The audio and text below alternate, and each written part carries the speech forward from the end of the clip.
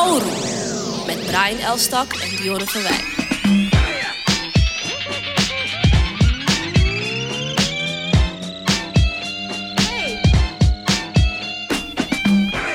Oru.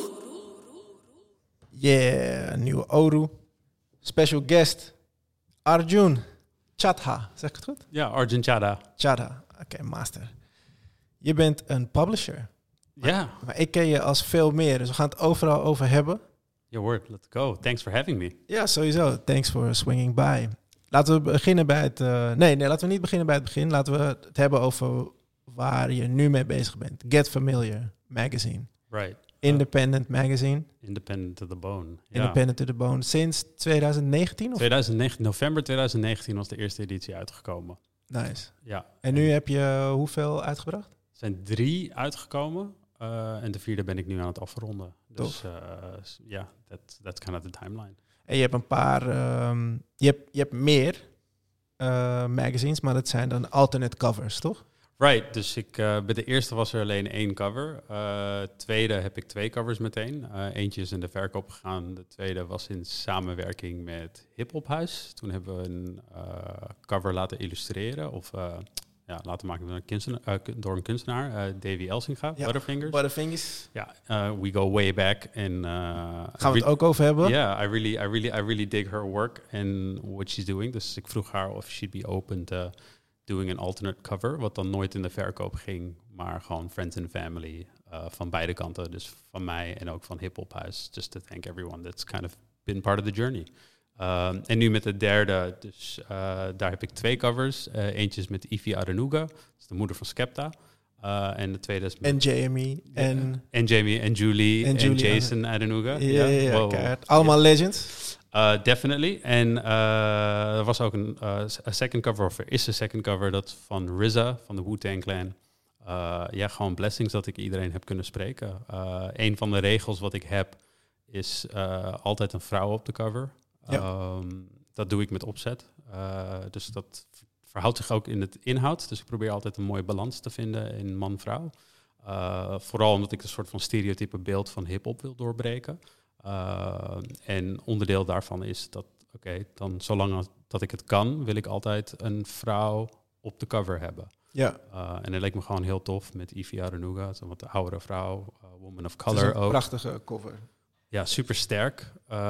En RZA was de eerste keer dat er een cover is geweest met een man.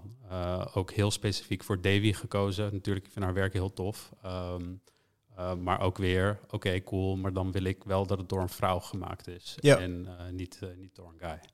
En voor de leek, hoe zou je Get Familiar Magazine omschrijven? Je hebt al wat hints gedropt. Het gaat over hip-hop, maar het staat... of misschien moet ik... Je hebt het heel mooi, sowieso staat het binnenin al. Je mag het voorlezen, hoor. Ja, dat wilde ik vragen. Ik ga het voorlezen en dan gaan we het erover hebben. Let's go.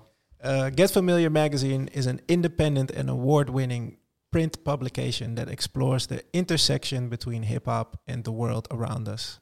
Without requiring you to be a fan of the music, our long-form interviews tell the universal stories of global tastemakers active in a wide range of industries, using hip-hop as the vehicle through which we address past, present, and future social, political issues. From music to literature and photography to politics, we strive to have our content reflect the versatility of the genre's influence. En dan staat er ook in zo'n goede flex, staat eronder welke awards deze independent magazine heeft gewonnen. Dat is ook heel dope. Hey man, you need to celebrate the little things. Het zijn geen little things. Zijn, maar misschien is het handig als ik het uitleg in mijn eigen woorden dan. Ja. Ik ga wel, voordat je daar aan begint, even de awards. European Independent Magazine of the Year in 2021. Ja. Door de European Publishing Awards uitgereikt. En dan heb je de Mercure belofte van het jaar 2020. Ja. Ook een award. Ja, dus dat Mercure is de meest belovende magazine-titel van Nederland 2020. En de beste onafhankelijke tijdschrift van Europa 2021. Even voor de duidelijkheid dat het geen gekke hobby is. Ja. Weet je, this is some real dope shit. Ja.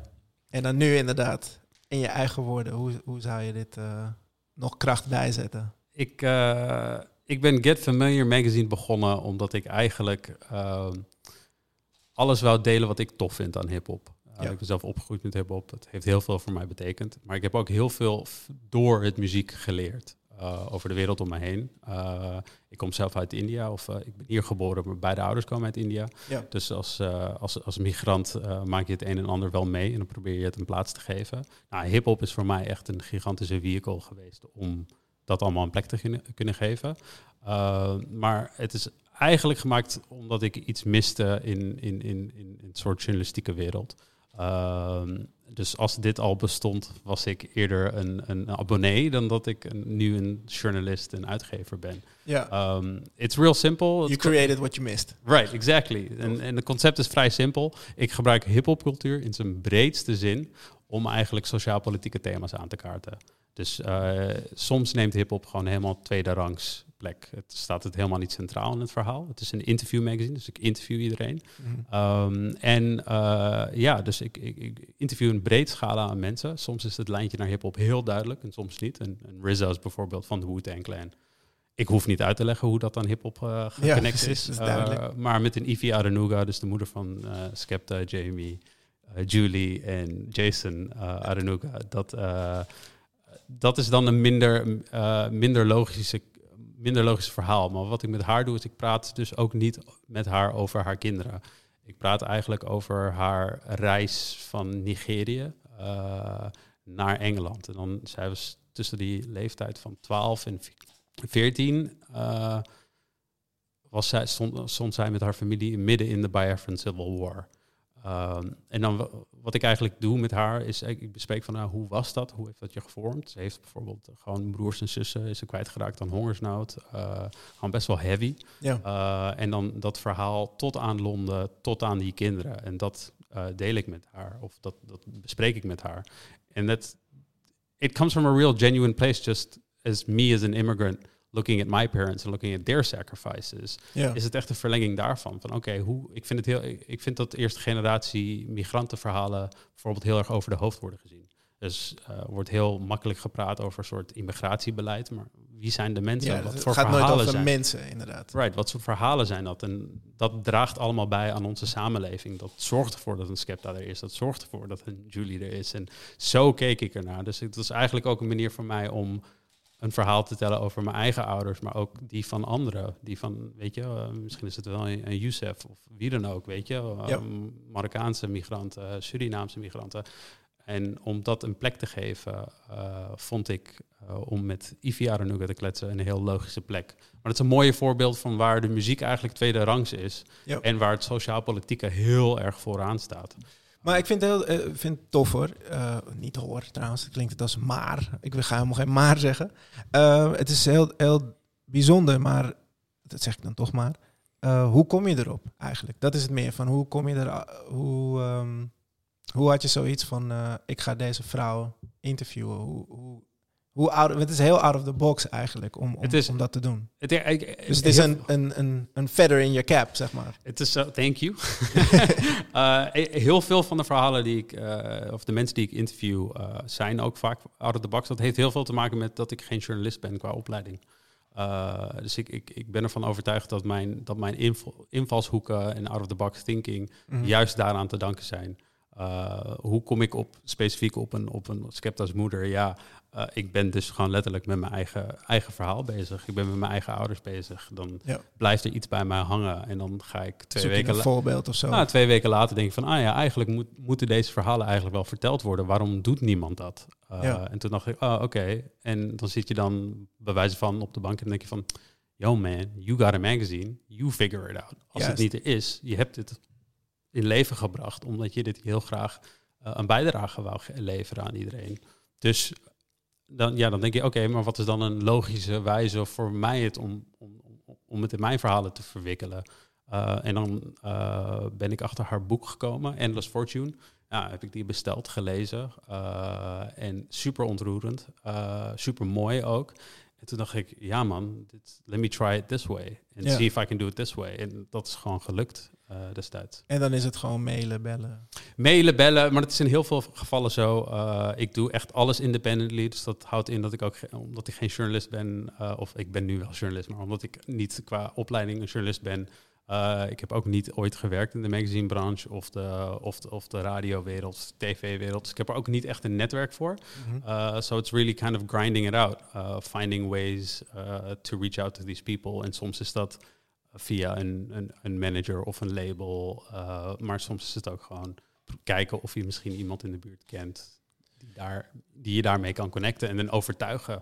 Ja. Heel veel overtuigen. En dan is het gewoon natuurlijk get familiar in de wat is het? In de handtekening in het mailtje. Dus dat mensen zoiets hebben van, ik weet niet of dit waar is. En dan klikken ze en dan komen ze natuurlijk op de site en dan zien ze de magazine. En dan Ja, en het begint nu let the work speak for itself, zeg maar. Exactly. En het begint nu een plek te bereiken waar een soort domino-effect wordt ontstaan. Dus een RZA bijvoorbeeld, na heel veel moeite, het heeft volgens mij 5 maanden geduurd voordat ik überhaupt een ja krijg. Dus het is echt overtuigen, pitchen, niet alleen bellen hoor. Gewoon echt een soort presentaties, dingen opsturen.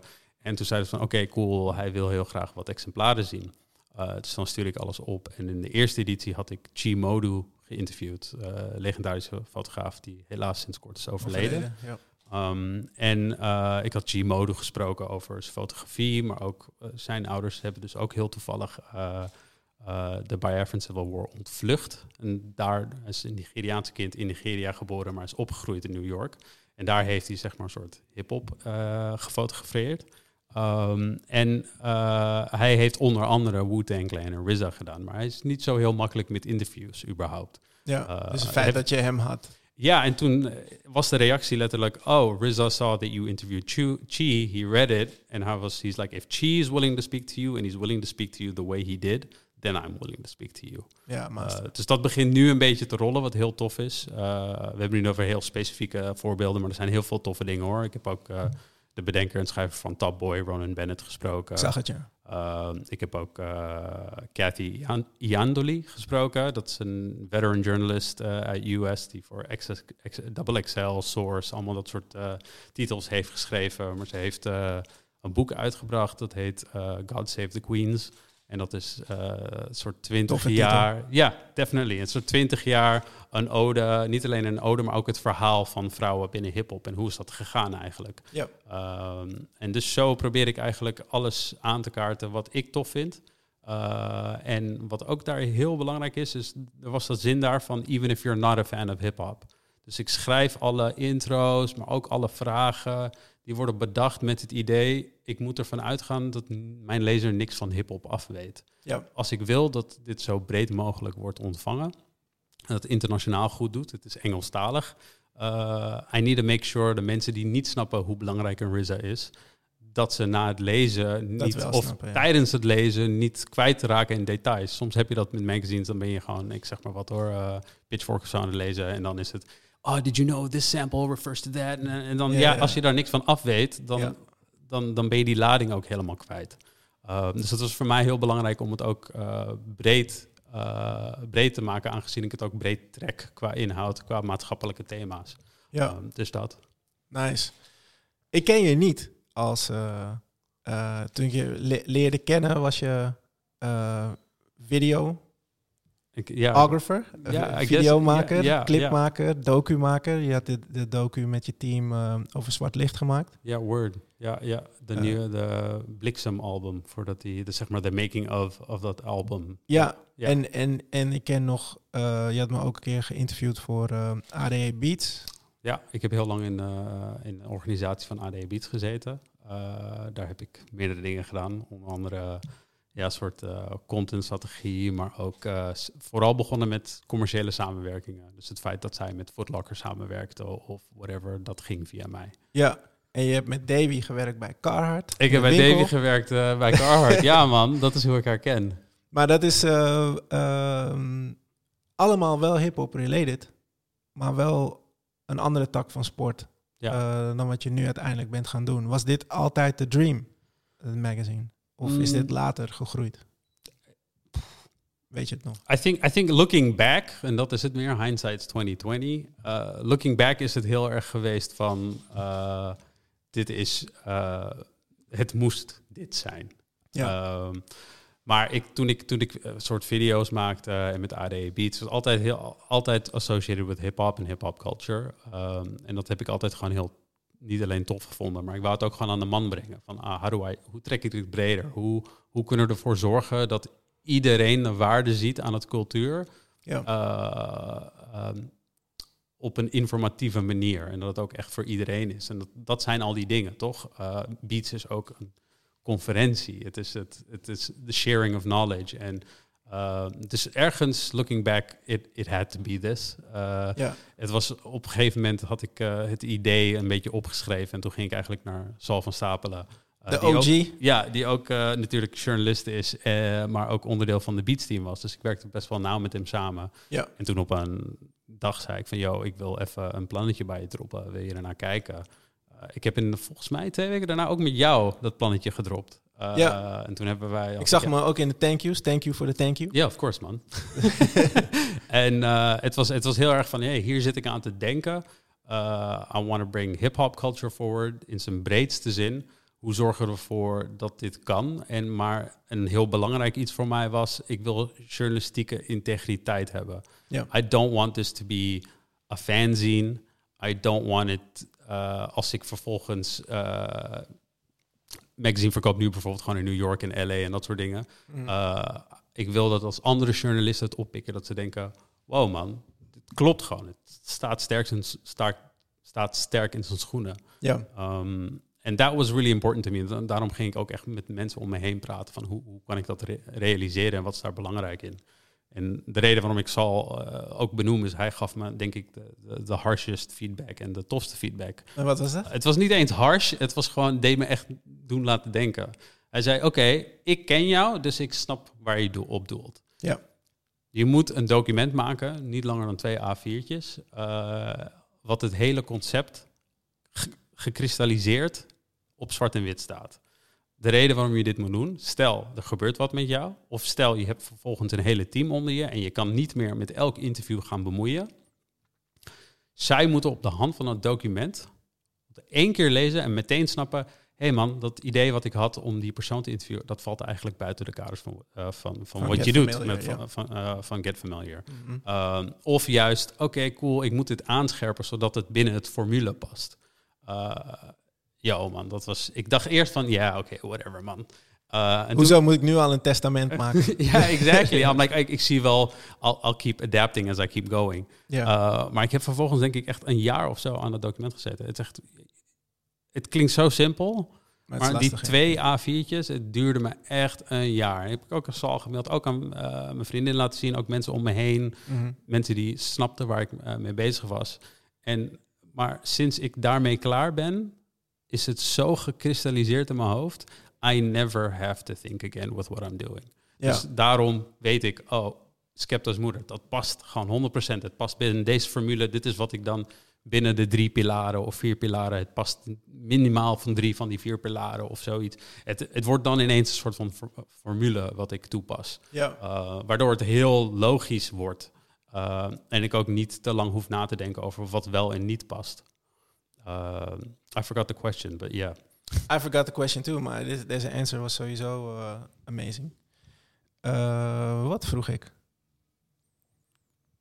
Oh ja, of dit gewoon de dream was. Inderdaad, van de start. Ja, waarom ik het ook vroeg is omdat ergens doe je iets tegenovergestelde wat mensen meestal doen. Mensen hebben, sommige mensen, niet iedereen natuurlijk, het is een niche group, maar mensen die in de magazinewereld hebben gewerkt, magazines hebben het wat moeilijker, kiezen er dan voor om juist video's te maken. En jij komt van video's naar magazine. Het is echt een hele bewuste, mooie keuze. Want sowieso vertrouwen in jezelf hebben is belangrijk. Weet je weet wat je gaat maken. Of je hebt het gevoel dat je weet wat je gaat maken. En you did it. En dat maakt het al anders dan anything else natuurlijk. Want je weet gewoon, je hebt ook een specifiek, gewoon de intro tekst, zeg maar, die we net hadden. dat kristalliseert het gewoon heel duidelijk. Ja. Van wat het is. En het is tof om te zien dat het je ook lukt en niet alleen maar bij lip service blijft, weet je. Dat je iets hebt beloofd en dan, het zal wel. Maar als je echt gewoon door de issues bladert, dan zie je het duidelijk, weet je. Dus het is meer een opmerking dan een vraag nu. Ja. Maar was er ook iets aan films video's en videoclips maken waarvan je zoiets had van ik kan hier niet helemaal mijn ei in kwijt, dat je ermee gestopt bent? Sowieso wel. Ik heb daar leren ontdekken, dus ik deed korte online video's, maar we maakten ook documentaires, zoals je zei, over zwart licht. Wat me daar opviel, is ik deed alle vragen. Dus ik stelde altijd alle vragen. We hadden, het concept was, alleen de persoon die wij interviewen staat ter woord. Je ziet ons niet, we zijn gewoon behind the scenes. En dat betekent ook, dat ik zo'n vraag stel, dat you need to reiterate wat ik stel, zodat jij context creëert. Precies, je moet het vraag herhalen. Right, exactly. Als je wordt geïnterviewd. Exactly. En ik deed dat omdat ik het heel leuk vond om te doen. En ik merkte daar dat heel veel mensen die ik sprak, heel veel interviews die ik deed, wat ook internationale namen, en die zeiden altijd, na een interview altijd van, hey man, super frisse vragen. Gewoon completely different. Right? Maar nog steeds on spot. Je Nardwuar en Sean Evans, de hell out of de interviews. Ja, en toen dacht ik van, ik vind het wel leuk. En het leek me dan gewoon boeiend om het verder uit te vogelen voor mezelf. Ja. Maar omdat mijn 2 compagnons destijds dat niet wouden doen, ben ik er gewoon full-on voor gegaan. Ik dacht van, I like this, I'm getting good feedback and I enjoy figuring this out. Weet je, hoe stel je de juiste vragen? Hoe zorg je ervoor dat de persoon die je spreekt geïnteresseerd blijft? En hoe krijg je toch elke keer nieuwe informatie naar boven waar je iets mee hebt? Ja. Wat mij opviel, though, is dat ik dan een gesprek van 40 minuten, uurtje zou hebben met een artiest of een kunstenaar of whatever. Mm. En dat er vervolgens, ik got chopped into hardcore. En ik vond het altijd heel lastig. Ik zei van, want het moet een minuut zijn. Het moet, of exactly. Of we willen niet langer dan 7 minuten of zo. En dan denk je, man, maar er zitten echt gems in that conversation. Ja. En they always, those gems always took the back seat sometimes. En daar. Maar je had ook een podcast kunnen kiezen, bijvoorbeeld. Had ik ook kunnen doen. Wat nog steeds kan, natuurlijk. Kan sowieso nog steeds. Ik had inderdaad gewoon een podcast kunnen kiezen. Ik heb voor het fysieke gekozen voor vrij simpele redenen.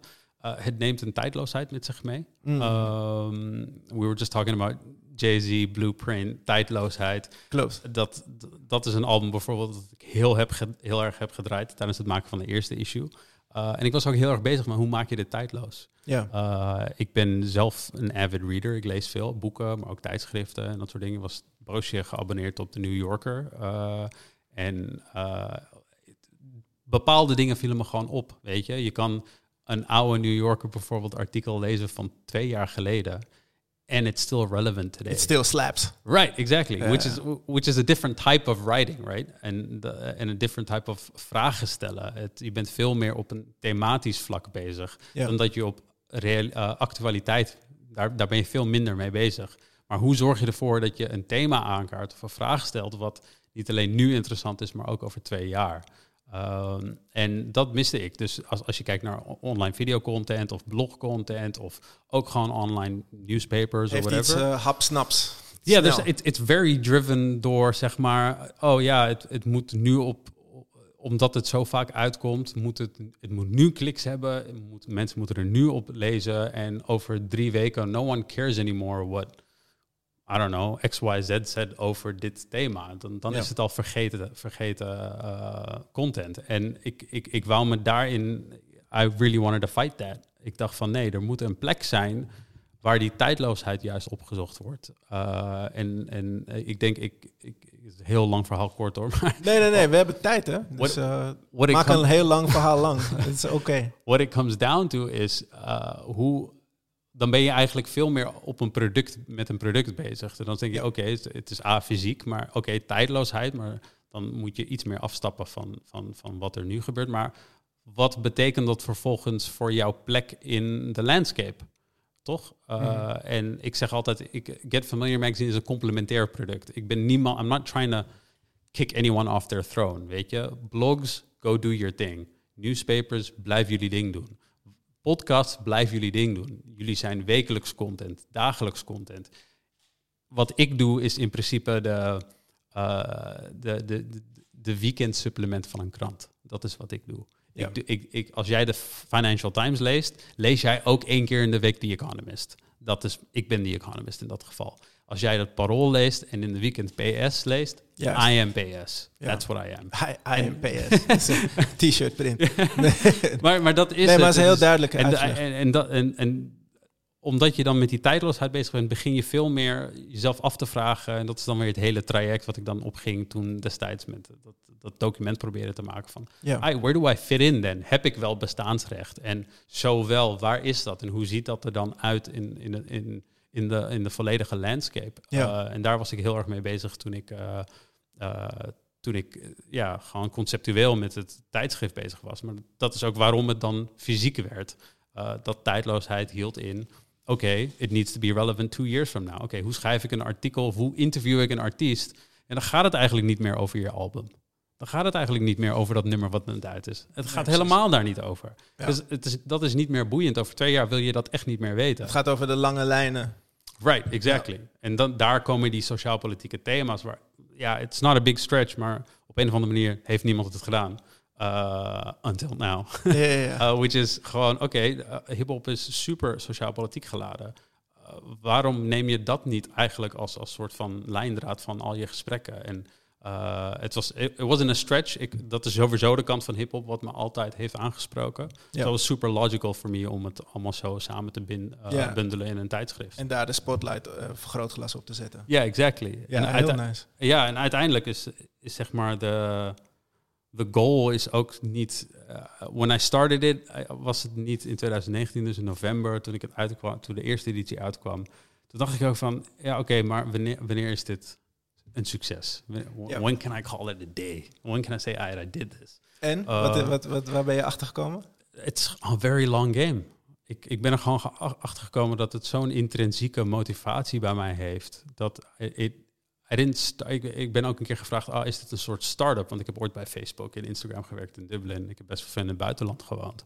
En ook gewoon in de bedrijvenwereld gewerkt. En was het van, is dit een soort start-up? Are you trying to try something new and see what happens? I'm like, nah man, I'm going to be doing this 10 years from now as well. Ja. Dit gaat gewoon door. Omdat het je ook gewoon veel joy brengt, neem ik aan. Dat sowieso, maar het is ook echt belangrijk voor mij, maar ik vind dat het ook belangrijk voor de rest is. Aan de ene kant heb je hip-hop fans. Dan wil je gewoon een stukje meegeven van een verhaal wat we misschien niet kennen. Ik ben echt later door mensen benaderd die ook jonger zijn, die gewoon naar me toe komen en zeggen van, yo man, ik wist helemaal niet van wat RZA had gedaan met die contracten. So it's a piece of education for hip-hop fans. Maar het is ook gewoon de mensen die er helemaal niks van afweten.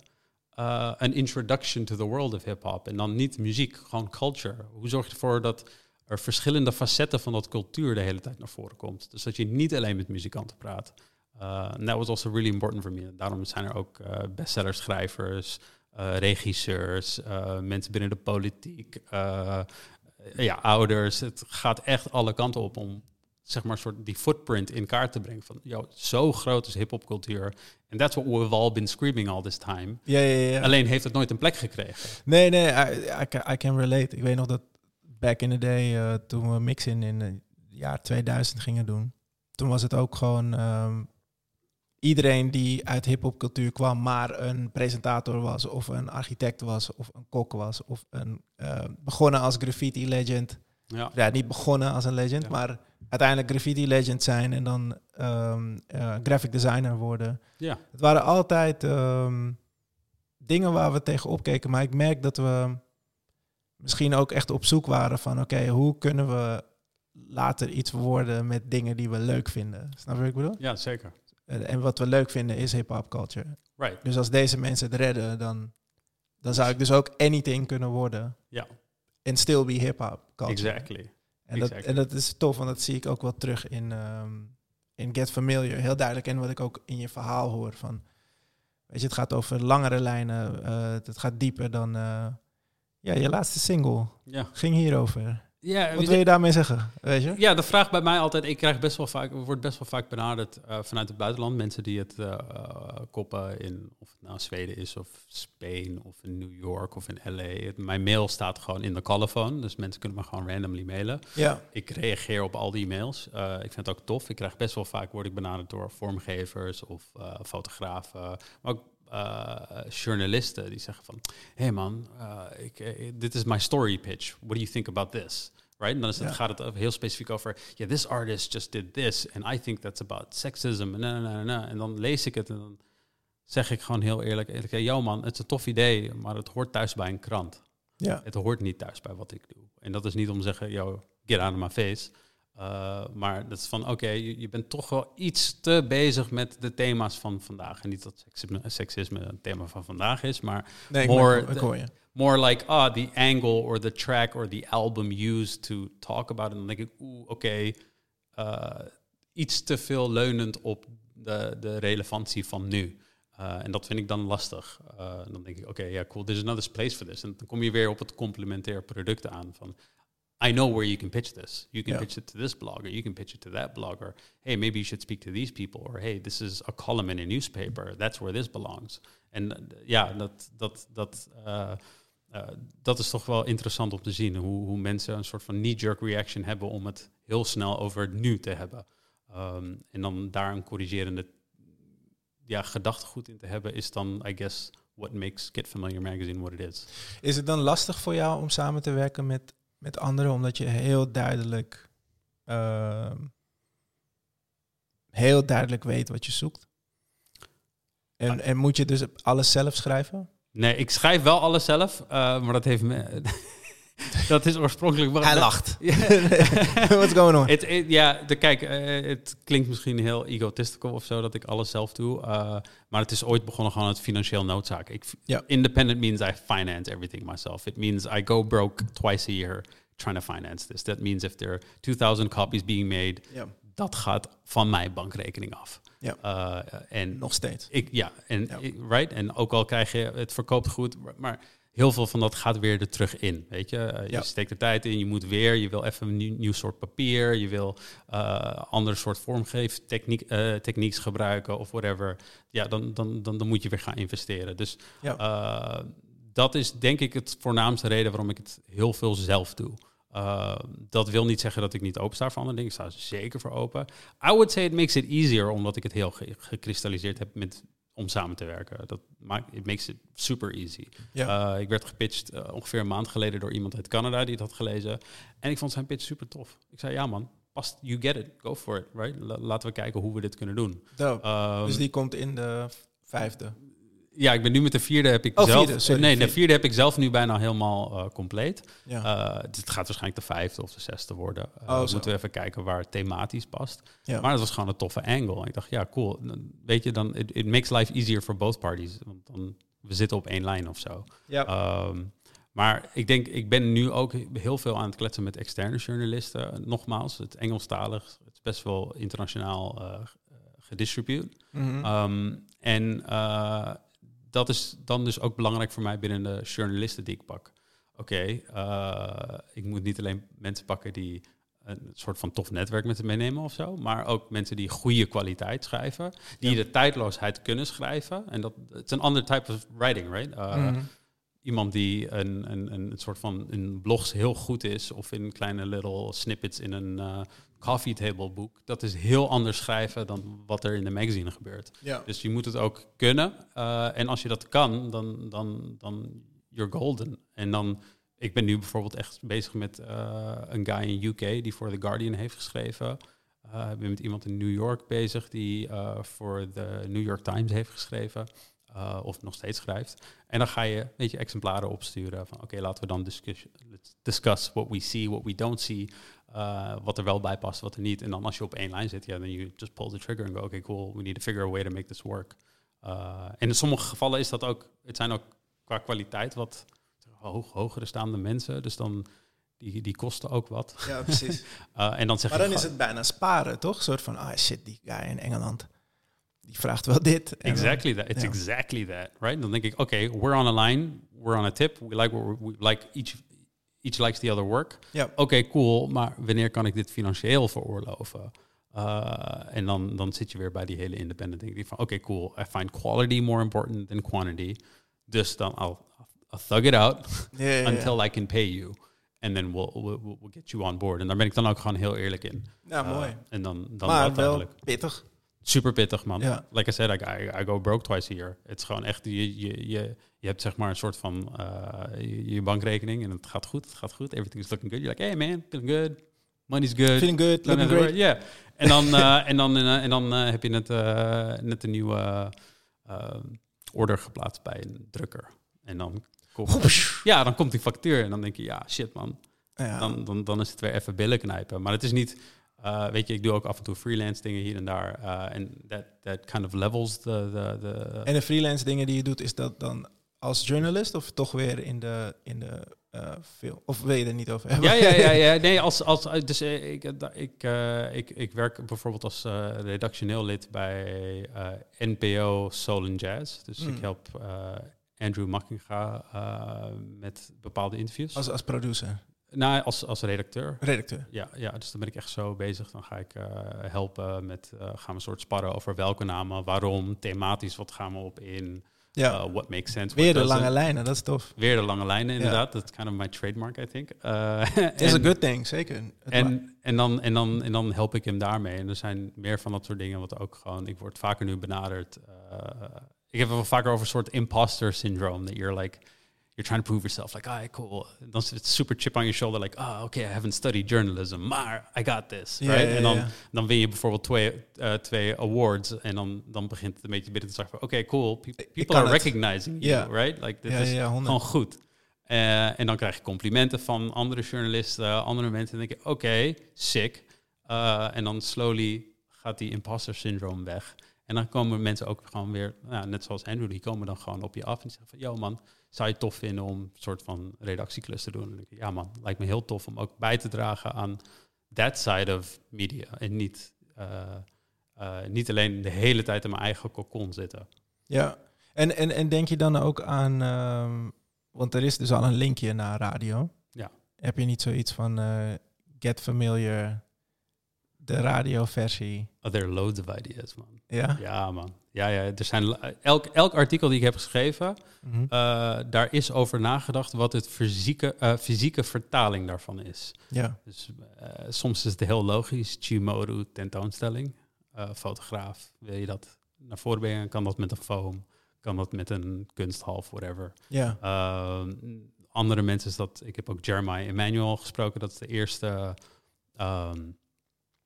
een van de eerste schrijvers die uit de boekimprint van Stormzy is gekomen. Mm-hmm. Hij is uit dat hele camp gekomen. Dus je hebt Stormzy heeft Murky Books uit in samenwerking met Penguin Books. Was het Murky of Murky? Murky Books. En super toffe dingen wat ze doen.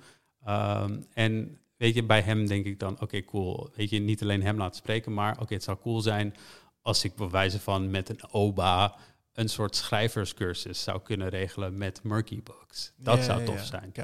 En zo is er bij elk interview heb ik gewoon al uitgestippeld wat het fysieke vertaling daarvan is. Dat is dan ook je regisseurbrein die gewoon weer tevoorschijn komt. Exactly. En dan is dat... Dus er zijn echt talloze ideeën. From podcasts tot tentoonstellingen, tot soort culturele evenementen. Maar ik heb genoeg op mijn bord doing this independently. I'm not gonna add more to it. Just for the sake of adding more to it. True, maar een kleine blik stagiaires met skills opentrekken, is dat een idee?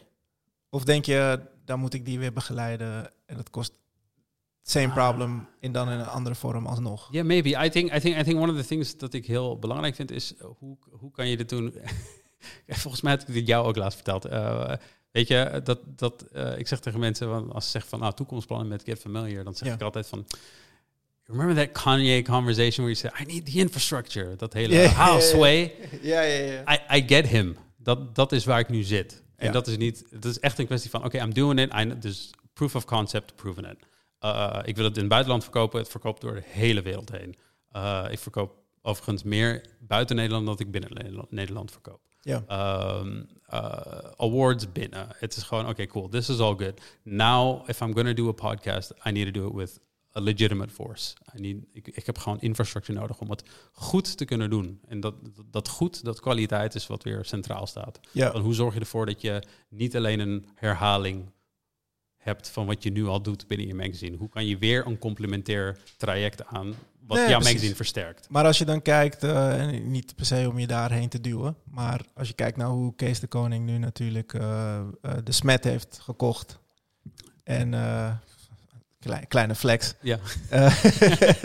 De Smet Studios heeft gekocht, dacht ik. Ik weet niet of hij het gekocht heeft. Volgens mij heeft hij het gekocht. Het is in elk geval nu onder zijn vleugel. Ja.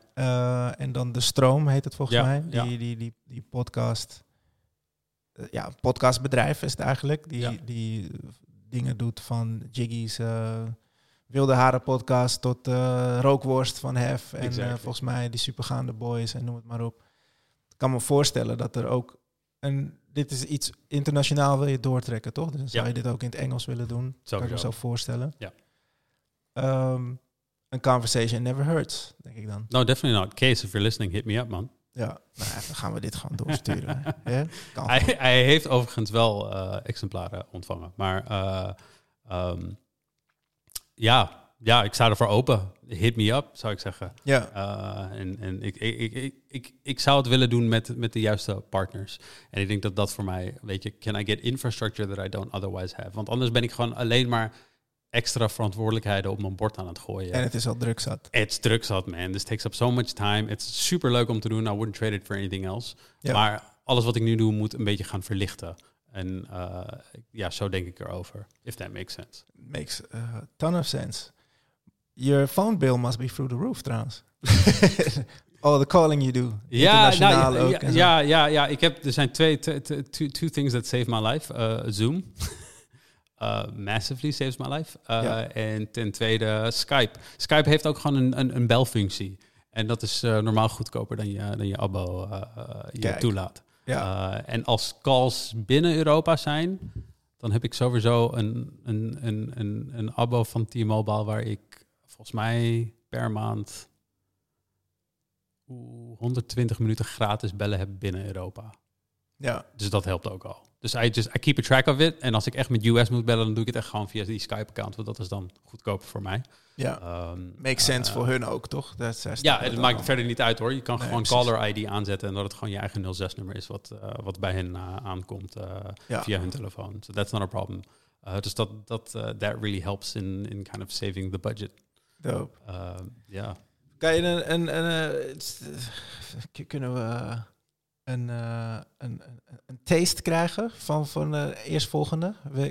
Kan je iets teasen of denk je, nee man, gaan we niet doen? Ik denk sowieso, nee man, gaan we niet doen. Maar wat ik wel kan zeggen is, ik werk heel thematisch. Dus de eerste editie ging heel erg over identiteit. Dus daar heb je mensen zoals Chimodu, Sampa the Great, Angie Thomas, die heeft het Kino The Hate You Give. Dat is gebaseerd op een boek, dat heeft zij geschreven. Ja, Thug Life. Right, exactly. En een paar andere namen. Editie 2 ging dus helemaal niet meer over identiteit. Ging veel meer over seksisme en feminisme binnen hiphop. En die was toen in samenwerking ook met Hip Hop Huis, toch? Ja, althans, toen het uitkwam hebben we het samen met Hip Hop Huis gedaan. Inhoud was volledig mij. Dus dat was al af op het moment toen we gingen samenwerken. En daar stond seksisme en feminisme heel erg centraal. Dan heb je Cathy Yandoli, waar we het net over hadden, dat journalist dat boek had geschreven. Mm-hmm. Je had Chica, keiharde rapper, vind ik in ieder geval. Ja, zeker. For the people that don't know her, type in Chica op YouTube en dan Tiny Desk Concert. Dat is het CHIKA, toch? Ja. Dat was even suicidal, helaas. Ja, dat bleek. Ja, achteraf. Ja. Ze kregen ook heel veel onzin, domme remarks voor haar Calvin Klein commercial. Heb je dat gezien? Ja, klopt. Dat was amazing. Zij is heel tof, man. Zij rapt ook dingen. Als je gewoon naar haar lyrics luistert, is gewoon echt heel tof. Want wat is dat ene lijn wat ik heel tof vind van haar? Fuck man, kom ik er nu niet over op. Misschien komt het straks. Something along the lines of how am I solving everyone else's problems, but I still hate my life. Van like, ik ben nu een soort van paradepaardje voor plus-size models, plus-size queer models voor Calvin Klein. Ja. Maar tegelijkertijd zit ik in mijn eigen struggle en shit en you're celebrating me for something, terwijl ik gewoon helemaal ergens anders zit in mijn hoofd. Ja. Ik vind dat soort dingen gewoon, het is toch wel, she's lyrically fucking on point. Speaking of lyrically on point superhelden, je hebt ook Rhapsody. Rhapsody zit er ook in, ja man. Super happy dat ik haar heb mogen spreken. Ja. Echt heel tof. Rhapsody zit erin. Daar zie je dan ook weer dat het iets wel op een album in ging. Echt op een album in daar. Maar dat was echt het conceptualiteit van het album. Het ging over album Eve. Ja, met alle tracks die vernoemd zijn naar Amazing Women. Exactly. Ja. En dan gaat dat weer een soort feminisme en seksisme. Het komt daar weer heel erg in de buurt. Ja. En toen had ik nog 2 interviews met... er waren dan 2 mannen waar het mee eindigde. Eentje is Drill Minister... drill rapper die iets heel tofs deed eigenlijk. Toen dat hele gesprek over drill rap rond aan het gaan, misschien is het nog steeds aan het gaan hoor. Is het nog steeds aan het gaan? Oké, ja, dat het violent is en dat het incites violence. Hij had een drill track gemaakt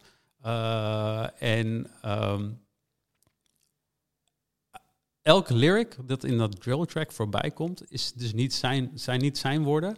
Het zijn directly quoted from members of parliament. Oh, wauw. En het is gewoon een banging track ten eerste. Ten tweede denk je echt van, oh ja man, dat hele violence, het past helemaal erin. En helemaal aan het einde van de track op de video zie je dan all words are from members of parliament. En dan krijg je een rijtje van deze zin komt van deze member of parliament. Deze zin komt van deze member of parliament. I'll chop you up in bags and put you in a freezer. Zit gewoon op die track. Is gewoon door een member of parliament in de UK gezegd. Wow. Dus hij flipte dat hele gesprek op zijn kop. Hij zei van, oké, cool, maar wat vinden jullie ervan als ik zo'n track maak? Ja. Maar this time it's you that's speaking and not me. Ja. Vinden jullie het dan nog steeds zo moeilijk om naar te luisteren? Ja. En dan vond ik een heel toffe soort friction opzoeken. Conceptueel heel tof. En hij is op de basis daarvan is hij gaan runnen voor Mayor of London 2020. Oh, echt? Ja, man. En hij deed heel goed in de polls. Alleen corona kwam en toen was het een jaar vertraagd. Hadden ze de elections een jaar vertraagd. En hij was ergens in die vertraging helemaal zijn momentum kwijt. Oh, of ja, zonde. Ik weet niet of hij een goede mayor zou zijn, maar... Hij had wel heel toffe ideeën. Het was ook echt inhoudelijk. Dat interview met hem gaat ook echt over... eerst het hele... oké, dit heb je gedaan met dit nummer, wat tof. En daarna, maar je wil nu mayor zijn. Let's talk about that. Weet je, waar hebben we het over? En dan komt hij echt gewoon met inhoudelijke punten. Wat ik heel sterk vond ook. Tof. En dan Ronan Bennett zit er ook in. Ja, van Top Boy. Top Boy. Dus... wat ik toevallig laatst gezien heb. Helemaal. De laatste 2 seizoenen. Ja. Ja, genius ook.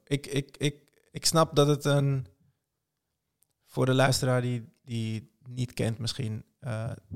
beetje te vergelijken met Mokro Mafia hier. Ja. Qua serie en impact. En, ja, het is huge. Ja. Ik zou zeggen groter dan. Maar groter dan, ja. Definitely in dezelfde stramien. Ja. Maar wat tof daaraan is, het is een mooi voorbeeld. Heel veel mensen hebben met Topboy acteurs gesproken of actrices. Ze hebben Lil Sims gesproken, die dan ook erin zit. Ze hebben Kano gesproken, die dan ook in zit.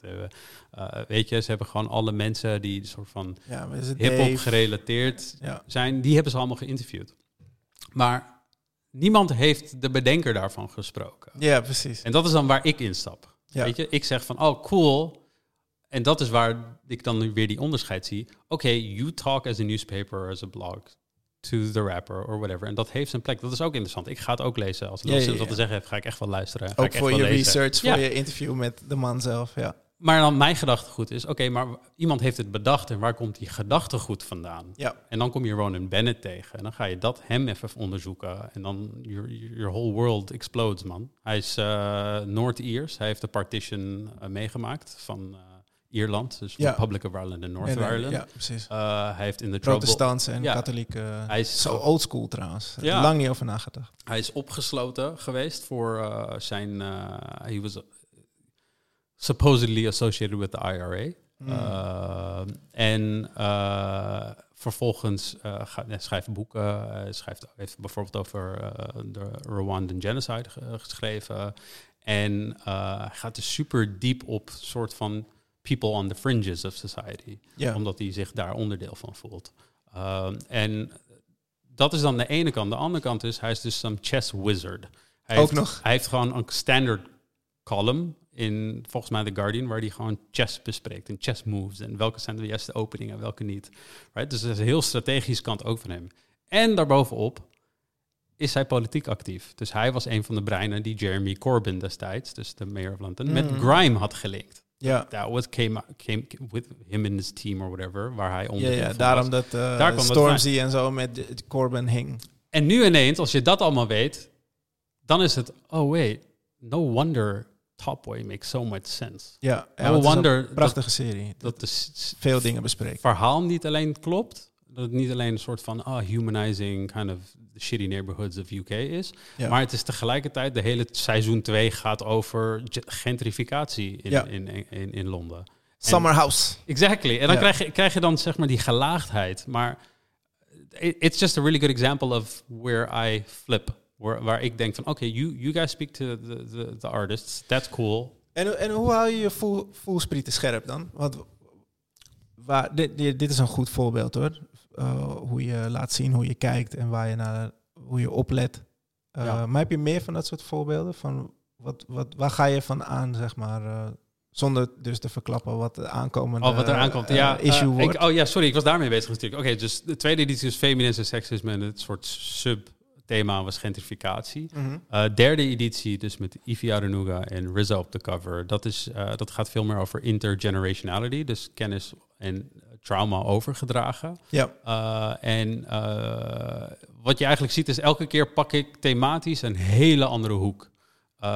En dat maakt het ook gewoon, probeer ik het ook voor mezelf interessant te houden. Vind je het moeilijk om thema's te kiezen? Nee, helemaal niet. Nee. So they kind of fall into place. Alles komt vanuit de plek van wat ik tof vind. Ik vind Rhapsody tof. Ik vind Chica tof. Ik vind Ronan tof. Dus, en dan oké. Gelukkig heb je impeccable taste dan. Want anders hadden we niet zulke interessante get familiars. Thank you. En dan was ik heel erg bezig met intergenerationality, met de derde editie. En nu ga ik met de vierde, de enige wat ik wel ga verklappen, is dat ik veel meer over hiphop praat als product. En het klinkt heel stom, maar ik ga het even uitleggen.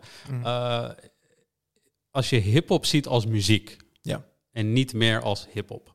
Dus het is geen cultuur, het is niet, it's just a product. Het is gewoon muziek, net zoals R&B muziek is, net zoals country muziek is en net zoals Gerard Joling muziek is.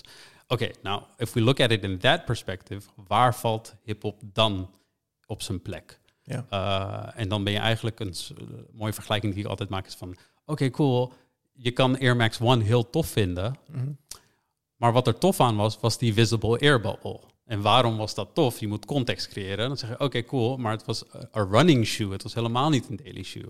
Dat is context nummer 1. En nummer 2 is dan, maar in running world was het gewoon, iedereen beweerde eer in de zolen te hebben, maar zij lieten het zien. En dan snap je waar die lading van een Air Max One bijvoorbeeld vandaan komt. En dat is eigenlijk waar ik nu mee bezig ben. We hebben hiphop. We hebben hiphop als, maar laat ik nu naar hiphop kijken als product. Waar valt het in de markt? Hoe verhoudt het zich met country music? Hoe verhoudt het zich met R&B? Maar hoe verhoudt het zich ook met rock en de Beatles? En waar zit Afrojack in het hele verhaal? Bij wijze van. Dus ik ben veel meer in die hoek aan het denken met de vierde editie. Dus er zit een Afrojack interview in? Nee, helemaal niet. Nee. En ik denk, wat ik ook probeer te doen, is ik probeer elke keer, wat ik ook eerder zei, gewoon verschillende disciplines samen te brengen. Dus ook schrijvers, fotografen, mensen binnen de politiek, regisseurs. Dat is allemaal, als je hiphopcultuur in kaart wil brengen, hoe doe je dat in zijn breedste zin? Dus elke keer is een beetje de vraag aan mij, hoe ga ik dit keer op iets nieuws toevoegen? En nu ga ik echt een soort academia in.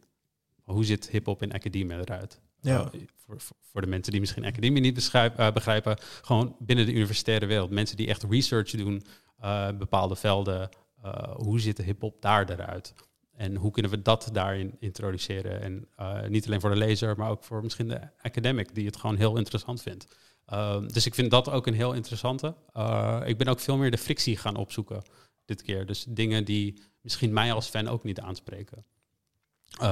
En ik vind dat heel belangrijk. Heb ik ook echt eerder gedaan, ook met de editie 2, dat seksisme zo centraal staat. You love hip-hop, you're like, nah man, it's great, there's nothing wrong with it.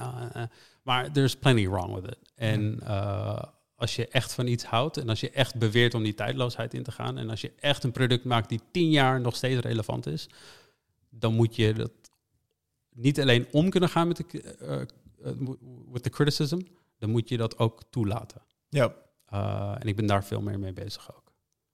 Dus hoe kunnen we niet alleen hip-hop als product zien, maar hoe kunnen we die frictie opzoeken waar when you're reading it as a fan, that it almost feels a bit like, really? Maar dat je dan 2 artikelen later denkt, okay, that makes sense. Ja. That has a place. And that's legit. Nice. Ik kijk er naar uit. Ja. Is er iets wat we niet hebben besproken waarvan je denkt, dat moeten mensen nog wel even weten?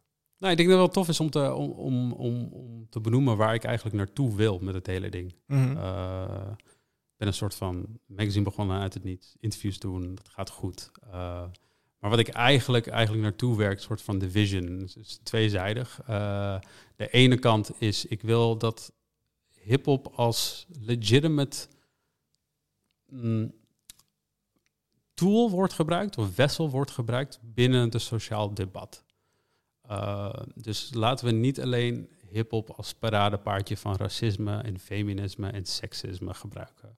Laten we het ook onderdeel zijn van de gentrificatieverhaal. Laten we het ook hebben over immigratiebeleid. Right? That culture needs to kind of be introduced to all of it and not just a part of it. En niet alleen een soort stereotyperende. Dus daar ben ik heel erg mee bezig. En dat is denk ik ook de soort long-term vision.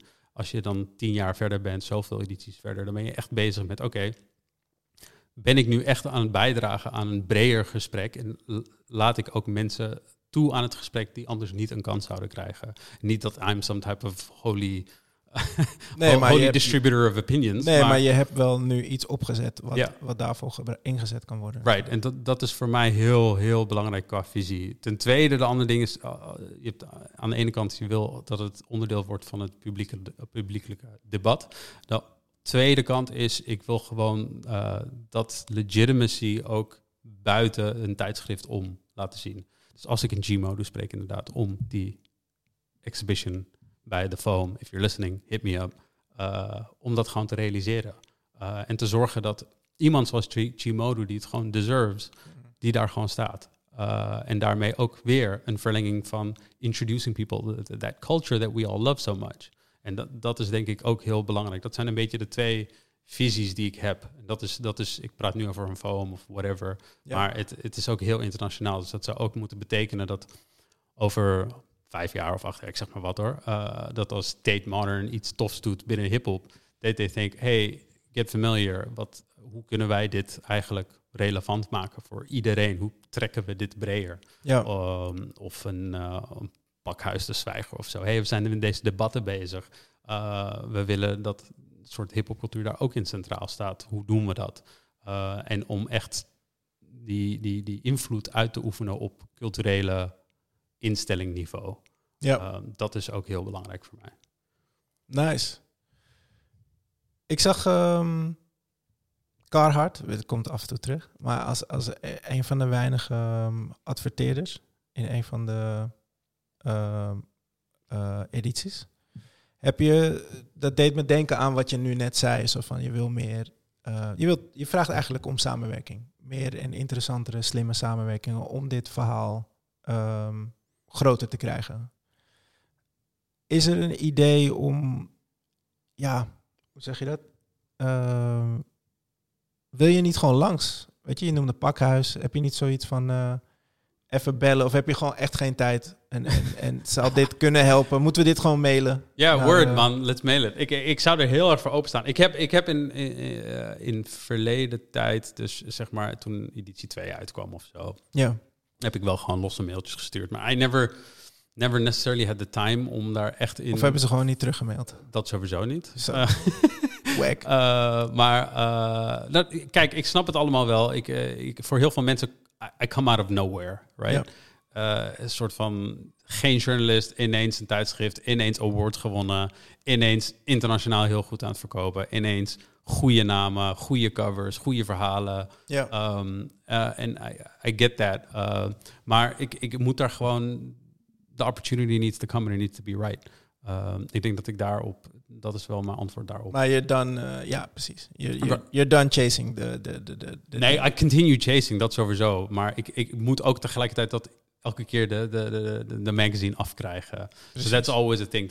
It always takes priority over everything. Dus als ik, 4 maanden lang met de RZA chase, bij wijze van, of 2 maanden met een Ivy, of Sampa the Great was ook volgens mij 2 maanden. Dan ben je echt gewoon hard aan het chasen. En dan zet je alles op alles om dat gewoon goed te krijgen. De content staat centraal. Ja, precies. Dus een magazine of een editie komt ook gewoon uit wanneer het af is en je hebt niet een soort set date. No, I always say I'm not a fashion brand. Ik kom niet 4 keer per jaar uit met een nieuwe collectie. Het komt uit wanneer het af is. Ja. Kwaliteit staat voorop. Maar ik sta sowieso heel erg open voor dit soort gesprekken van, is er een pakhuis of een rode hoed of whatever, waar we dit kunnen implementeren. Ik heb genoeg ideeën over panels, bijvoorbeeld echt een soort van reeks aan panels die gewoon door een land kunnen reizen, die gewoon heel interessant zouden kunnen zijn. Weet je wat wel het ding is? En het is gewoon een eigen ervaring hoor, wat een beetje spreekt nu, is dat alle connects zijn er al. Maar omdat ze zo dichtbij zijn, kijk je er vaak overheen. Dat zou kunnen. En weet je, dingen als Felix Meritus en de Rode Hoed en Pakhuis zijn gewoon directe lijntjes. Ja. Weet je? Het kan, man. Nee, ja, het is gewoon, ik bedoel, de studiogenoten, die hebben gewoon die lijntjes, weet je. Ja, dat maar, ook wel. Ja, dus een off-air convo. It's something I'm really busy with. En ik wil het wel, maar elke keer neemt net gewoon, je zit in een piek tijdens een nieuwe interviews. En dan denk ik, man, ik schuif dit even naar voren. Ik doe het maar het siert je. Het is weet je chase de content en op een goede manier. Dat is leading. En dat zorgt voor ze liggen hier op tafel, deze mooi vormgegeven, mooi papier, majestic. Ja, ik word ook edities. En elke keer is de papierkeuze compleet anders. De vormgeving is compleet anders. Dus ik vind een soort van de wiel elke keer opnieuw uit. Dat doe ik on purpose. Ja. Ik wil gewoon elke keer dat het net iets anders voelt. Ik ben heel erg aan het spelen met hoe de consument hip-hop snapt. Ja. De ene keer voelt het als een boek. Dan wil ik echt vezelrijk papier en een layout die daar zich voor leent. De andere keer wil ik veel meer met white space spelen. Dus dan wil ik echt wit papier hebben. Wil ik echt heel veel ademruimte overal laten. Ja. En de eerste editie was bijvoorbeeld full-blown images. Dus geen borders. Dus dan wil ik eigenlijk... I needed to bleed over. Maar dan wil ik ook dat foto's goed tot hun recht komen. Dus dan moet ik een soort bijna brochure-achtig papier gaan gebruiken. Dus ik speel daar heel erg mee. En dat is ook met de reden gedaan. Dus elke keer just to fuck with how people think they understand hip-hop. Ik krijg best wel vaak een soort van loving mails van het buitenland. En dan is bijna altijd de eerste zin... I'm not a hip-hop fan, but... En I love those mails. Ja? Ja, man, want dat is wat ik doe, right? Dus ik weet dat hip-hop fans hier naar komen. En natuurlijk, I'm making it for myself as well. Maar het is echt met een heel specifiek doel van... I want to speak to people outside this community as well. En ik wil hen ook enthousiast maken van wat ik tof vind. Heb je specifieke plekken en mensen voor ogen die jij wil dat dit leest, zeg maar? Er zijn een paar people which I would have never imagined... would want to receive copies that have received copies. Kan je wat noemen of denk je? Nee, het is bad juju, man. Want er zijn ook wat interview requests. Got you. Weighing in on those. Maar ja, goed. Het is ook gewoon... mensen zien het niet, maar op de eerste bijvoorbeeld staat er heel duidelijk onderaan... A magazine exploring hip-hop's global footprint. En dat komt nooit meer terug. Dus de tweede editie heeft dat niet, een derde editie heeft dat niet. Ik wil gewoon een toffe plaat, ik wil gewoon een toffe cover. Zodat de persoon... die de Volkskrant leest, ook denkt... What's this? Yeah. And I just want you to pick it up. And then let the content speak. Right? Heb je niet soms zoiets van... ik ga gewoon hier naar binnen en ik leg gewoon even een kleine stack neer hier... en dan loop ik snel weer weg? Ik heb het een keer gedaan. In de Bitter. Toen, ik had Sampa the Great geïnterviewd en ze had een concert. En ik ging naar een concert en toen ben ik... het is zo'n voorprogramma. Niet voorprogramma, maar...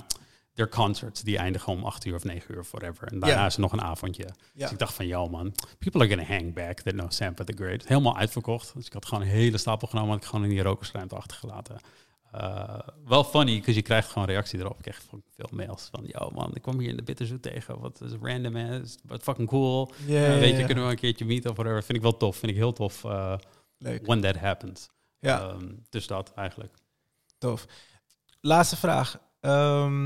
Het is duidelijk dat het is Engels. Je hebt het Engels is altijd een keuze even, toch? Zo van, doe ik het Nederlands, Engels? Maar ja, het volgens mij altijd al van, nee, we gaan international. Engels. Ja, sowieso. Ik had oorspronkelijk was het idee, zou het Zuurstof Magazine heten. Ja, want dat is je bedrijf, toch? Ja, dat was zo vernoemd omdat het de tijdschrift zou uitgeven. Ja, oké. Maar dat is het uiteindelijk niet geworden. Ik had gewoon door van, oké, ik heb het echt over global. Ik heb het echt over, ik wil het overal dat het verkoopt. Ik wil dat Zuurstof? Ja, exactly. Yeah. Dat vertaalt gewoon niet. En toen ben ik heel lang gaan nadenken over iets wat bilingual is. Dus iets en wat Nederlanders snappen en in het buitenland en uit te spreken is en ook te vatten is. En Oxygen had je niet zoiets van, nee, man. Work. Nee. Dus, en toen ik daarmee bezig was het ook het idee dat het een soort van tweetalig zou doen. Dus ook elke keer een Nederlandse editie. Ja. Maar at the end of the day, had ik zo'n besef van, oké, ik ben het echt in mijn eentje aan het doen. Ik wil gewoon the biggest bang for my buck in effort. En ik schrijf veel beter in het Engels dan dat ik in het Nederlands schrijf.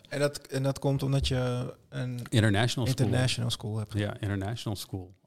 Dus dat. En toen dacht ik van, it just makes more sense ook. De markt is veel groter. We hebben het over hip-hop community, maar Nederland is best wel een klein land. En it is.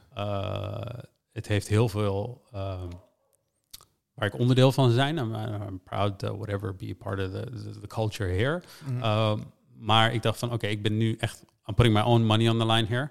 Yeah. The market needs to be big. Ja. And I need to make sure dat het gewoon plek en ruimte En dat is een goede keuze geweest, laten we eerlijk zijn. Nu terugkijken, toch? Ik bedoel, het feit dat je meer verkoopt in het buitenland dan zeker. Zegt dus ook iets. Dat is zeker iets waar ik blij mee ben, ja. Maar gaan we Nederlanders wel zien in het magazine? That's a good question. Of vind je dat lastig? Dan moeten ze... Ze meer noise maken misschien. Nee, ik heb het bewust eruit gelaten. Dus ik heb een lijst aan Nederlandse namen die ik heel graag erin wil. Ga ik niet verklappen. Nee. Maar ik heb wel een lijst aan Nederlanders of mensen uit Nederland die ik heel graag erin wil hebben. Maar ik was nadrukkelijk bezig en dat begint nu eindelijk een beetje los te laten. Ik wou niet dat het als hobbyproject overkwam. Ja. Dus dat ten eerste, journalistieke integriteit. Maar ten tweede ook... ik wil ook niet dat iemand vervolgens, ik zeg maar wat bij een krant of zo zegt. Oh ja, is Arjun en hij heeft een schattige Nederlandse hip-hop tijdschrift gemaakt, right? Yeah. Dat wou ik dus niet. Dus ik dacht van, ik wil ook dat internationale, ik wil dat dat een onderdeel is van het merk. Ja. En hoe zorg ik daarvoor? En dus dat was gewoon, dan moet je exclusively voor een tijdje echt op internationaal focussen. En dan start introducing the Dutch names. Een andere belangrijke overweging daarin is dat some things you just don't have in Holland. En dat is prima ook, right? We hebben het nu over Mokro Mafia, maar when Top Boy came out in 2011, dan had je geen Mokro Mafia. Nee. Right? Als je Angie Thomas hebt en een boek verfilmt en boek gaat goed bij jongeren, heeft vervolgboeken, hip-hop staat altijd super centraal, movies are being made, movies are being blockbuster successes. Er is gewoon geen Nederlandse vertaling daarvan. Ja, maar het is wel nog geen equivalent daarvan. Ja. En dan dat is dan dus ook echt een overweging. Dus op eerste instantie ga ik echt op zoek naar toffe verhalen. En die zijn er in abundance, ook in Nederland, niet dat er niet bestaan.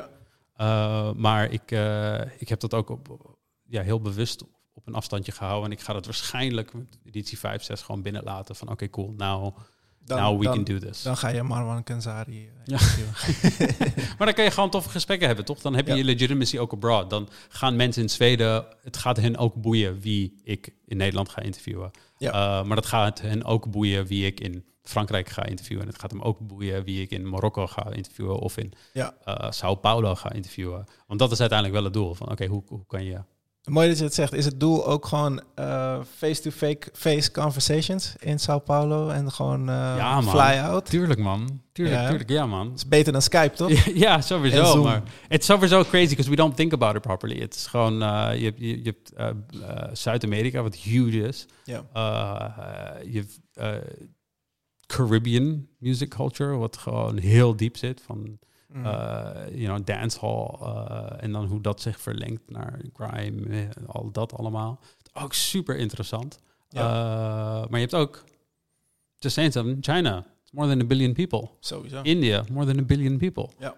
Mass Appeal van Nas heeft gewoon een label in India. Mass Appeal India bestaat. Echt waar? Ja, maar dat is gewoon tof, right? Dus dat vind ik ook juist heel tof. Van oké, ik ben nu heel erg bezig met soort van dingen die ik heel tof vind. Maar wat mij ook heel erg geïnteresseerd is, weet je, wat is er heel tof gaande in Zuid-Amerika? Wat is er heel tof gaande in India? Wat is er heel tof gaande in China? Dat is ook, maar that costs money, man. Ja. Simply put. Ik heb het idee dat je echt met een paar mensen even moet babbelen. Waar gaan we het zo over hebben? Ik zie opportunities to be you gewoon, want dat gaat gewoon goed. Het is echt wel, je wil ook niet te veel de brand bezoedelen, toch? Met allemaal ideeën, terwijl iemand gewoon duidelijk al goed weet wat hij wil en het lukt. Ja, dat sowieso. En ik ben echt, je benoemde net Carhartt, echt massive big up to the people at Carhartt. Want die hebben eigenlijk bij editie 1, toen ik helemaal niks had, just blindly said yes to me. Ja. En ze hebben nu voor 2 edities bijgetekend. Super tof. Zij zien de waarde van wat ik doe, wat ik echt heel erg waardeer. Is het ook internationally in their stores? Ja. Nice. Ja. Dus we kiezen wel elke tijd regio's en landen waar het zit. Het mag niet zomaar everywhere. Ja. Maar het heeft voor mij ook een soort distributieprobleem opgelost in het begin, right? Dus je bent een soort independent iets aan het uitbrengen. Hoe krijg je het to the people, right? Ja. En dan is online een optie, maar je bent ook gewoon heel erg bezig van oké, hoe kan ik strategisch in de juiste plekken zijn? En Carhartt was voor mij heel logisch. A, ik had er gewerkt. En B, they were super supportive and they still super are. We hebben wel allemaal legends daar gewerkt. Ja, man. Het is gewoon Rocky Hayakaya, Senna Gurdu, Pete Philly, jij, Butterfingers. Ik vergeet nu een slaaf aan people. Ja, dus een sloof aan people. Slaaf, iets anders. Ik ben super indebted to their support. Zij echt gewoon blindly. En ze bemoeien zich niet met de inhoud. Ja. Wat ik heel tof vind. Dus nee, maar they read it, ze snappen het. Ik kan altijd doen wat ik het beste als beste optie zie. En they just go, yeah, cool, do it. Wat gewoon heel tof is. Als er maar niet waarschijnlijk een heel groot ander merk op iemands chest op de voorkant van de foto staat, toch? Neem ik aan. Nee, er zitten geen conditions bij. Nee. They're really, really, really like supportive.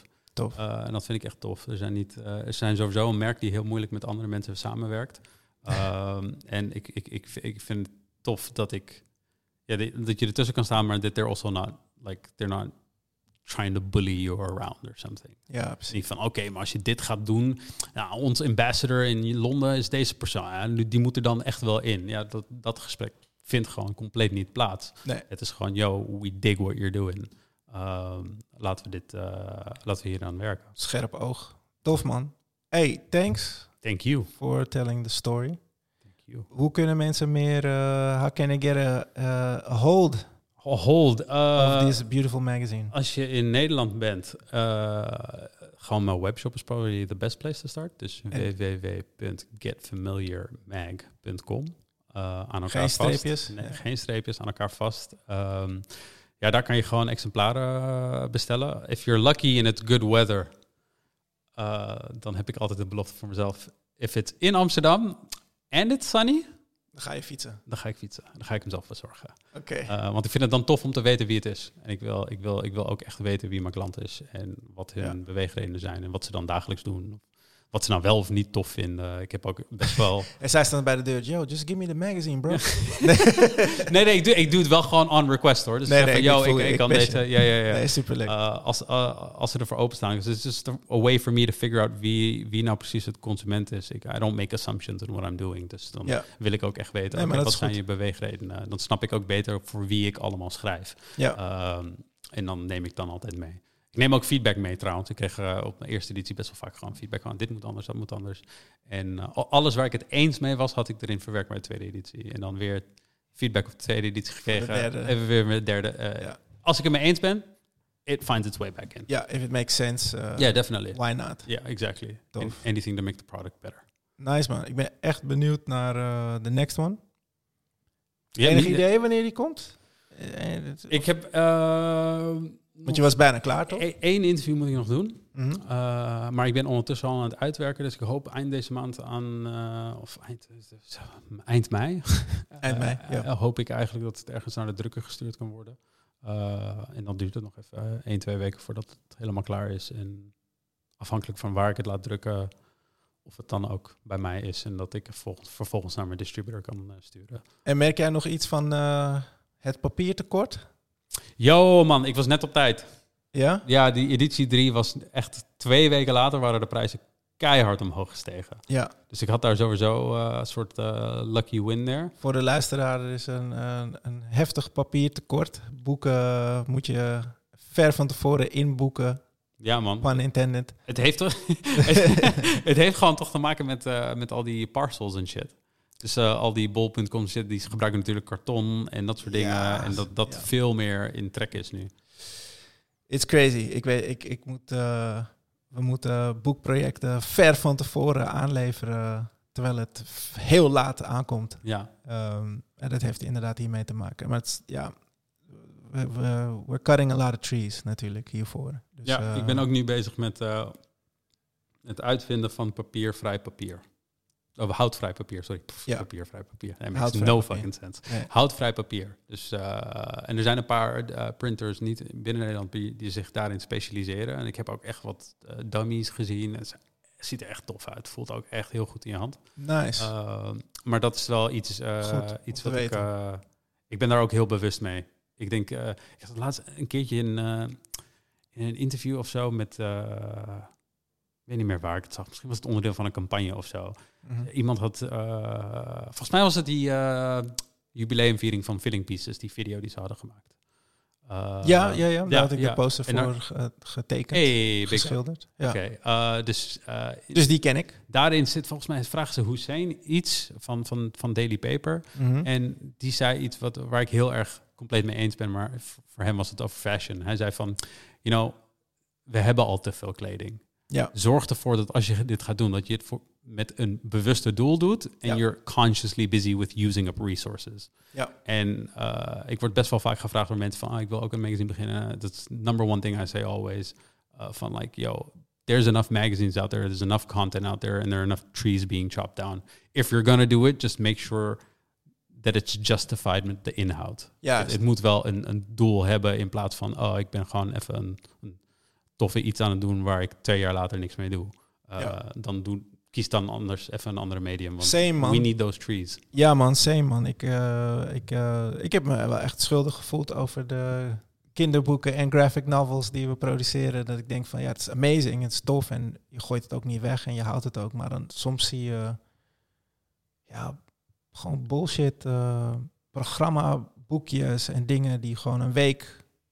Weet je, die gewoon een week houdbaar zijn, om het maar zo te zeggen. Want daarna is de informatie alweer echt over. En dan heb je er gewoon niks meer aan. Right. En dan denk ik zo van, hier hadden we gewoon wel dan echt, weet je, forever children's books of whatever van gemaakt kunnen worden. Ja. Dus ik merk dat de hoe zeg je dat? De environmentalist in me, die voelt zich soms ook wel echt schuldig van de things that I create. Ja, snap ik. Dus dat probeer ik inderdaad wel Is niet always easy, though. Nee, Voor mij easy. is het echt een financiële kwestie. Ik ben van eerste editie was helemaal niks, was gewoon papier. Ja. Tweede editie en derde editie zijn echt op FSC-papier gedaan. Dus dat het ook echt gewoon controlled is. Maar dat is ook niet helemaal de juiste oplossing. Ja. En toen ben ik ongeveer een jaar geleden achter houtvrij papier gekomen. Weer even wat drukkers aangesproken in het buitenland. Send me some samples. Ik wil weten hoe het voelt. En Ja. het kost wel wat meer. Dus dan moet ik daar ook echt rekening mee houden. Van like, oké, cool, how am I gonna do this? Maar ja, is niet altijd even makkelijk om het te realiseren. It's worth it. Ja. It's worth it, denk ik. Als het inderdaad mooi en goed en... ja, ik zou daar ook wel meer over willen weten. Maar we hebben een mannetje daarvoor, toch? Jan Tim Beyer. Misschien moeten we hem even vragen hoe en wat. Ja, word. Ja, nice. Hey, thank you very much. Thank you. En succes met alles, man. Thanks, man.